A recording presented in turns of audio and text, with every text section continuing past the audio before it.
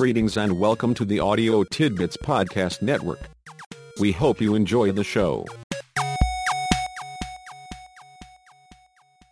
Thanks for joining us for this episode of How to Matter. Lisa shares her perspective on the marriage triangle. Even though she is talking about marriage, her perspective works equally well for all committed adult relationships. Paul then shares a simple thought. When your life partner asks what you expect, it should be enough to say, "Treat me like I treat you." Let's listen in and get these perspectives directly from Lisa and Paul. I think you may find them helpful and definitely useful as you make a difference to people who make a difference to you. Thank you for the opportunity to talk with you about the marriage triangle. I am going to share as if you were in the scene. If you can't relate, it is still a perspective you may find helpful as you go about making a difference to people who make a difference to you. Ella Wheeler Wilcox said, "There's one sad truth in life I've found while journeying east and west. The only folks we really wound are those we love the best. We flatter those we scarcely know, we please the fleeting guest, and deal full many a thoughtless blow to those who love us best." Think of marriage as a triangle with lovers, friends, and partners as its sides. Love is the force that binds the sides together, the key to richness and risk, danger and opportunity. And you are the guardian of the key. But what happened? You used to be friends, knew what kind of reactions you were going to get from each other and how things would go. Your world wasn't always rosy, but the two of you could handle it. When things weren't going well, you talked about it. You worked it out. But lately both of you are tied up in knots. You are always on edge. And you could cut the tension with a knife. Anymore, you don't even go through the motions of caring about each other's feelings or acting like you care what is being said. It's just one of those things. But if your friendship's going down the tube isn't anyone's fault, then nurturing your friendship wasn't anyone's responsibility. Your partnership is a shared responsibility too and can go down the tube with your friendship. So what happened? You used to be great partners, would talk and decide together what was important, what your priorities were. You were always upfront with each other about what you thought about things and were open to the other's ideas and opinions. You didn't always agree, but it worked. If there were problems, you worked them out and didn't blame or accuse or threaten. You were a team, always found a solution you both could live with. But you were trying a little harder, gave a little more, and were more responsible than your partner. That wasn't fair and is why you quit trying. Oh well, it's just another one of those things, even though you know that when either of you gives up on your partnership, that is all she wrote, as they say. It may be all she wrote for your being lovers as well. You know how it goes. It's just one of those things. Sure, it used to be magic. You and your lover each knew what the other wanted, how to scratch the itch, so to speak. Lovemaking was passion at its best and most intense. You were considerate of each other's feelings, each other's needs. No one was in charge, no one gave more or got less. It wasn't that kind of thing anyway.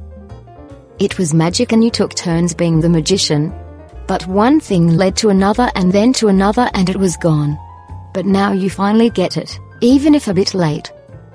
Just as beauty is in the eye of the beholder, love is in the heart of the one who is loved. That is why when you feel the magic slipping away, you need to concentrate more on being a better lover than on being loved better. Dinah Shaw really was right when she said, "Trouble is part of your life, and if you don't share it, you don't give the person who loves you enough chance to love you enough."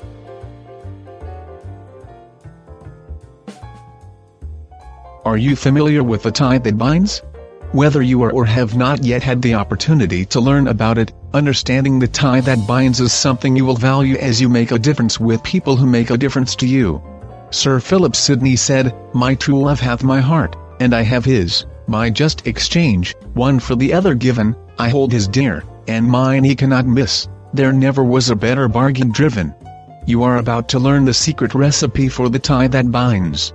The ingredients and how to lovingly combine them have been protected and tenderly passed down, hand to hand, through the generations.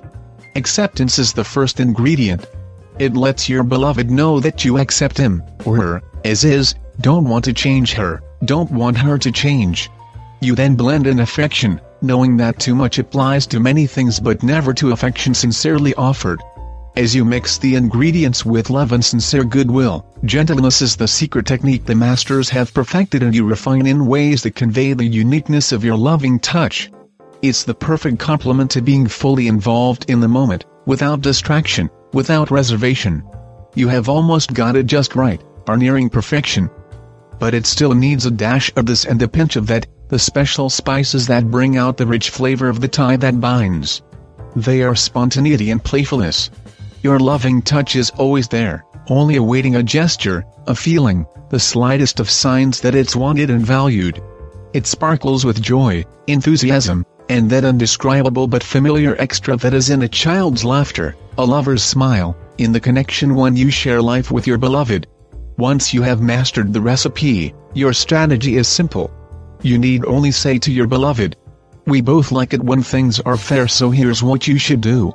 Watch how I handle things, then treat me like I treat you. I get into a bad mood once in a while and you get into bad moods too. Watch how I manage my bad moods, then treat me like I treat you. I may have a lot of things to say or I may only have a few. Watch how I listen when you talk, then treat me like I treat you. Sometimes you get mad at me and sometimes I get mad too.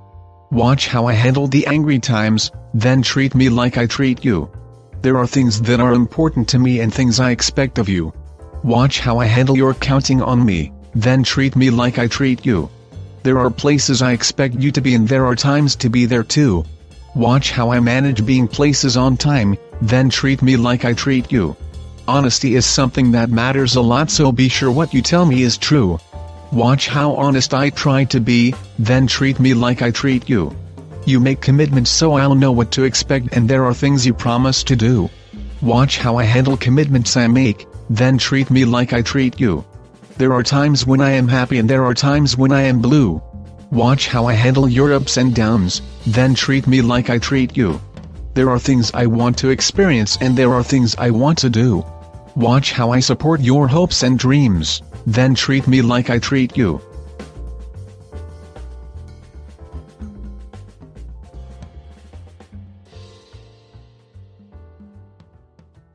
Thank you for taking time to join us today.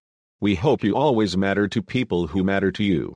Be well, do well, and please visit us again on How to Matter. How to Matter. How to Matter. How to Matter. How to Matter. How to Matter. How to Matter. How to Matter.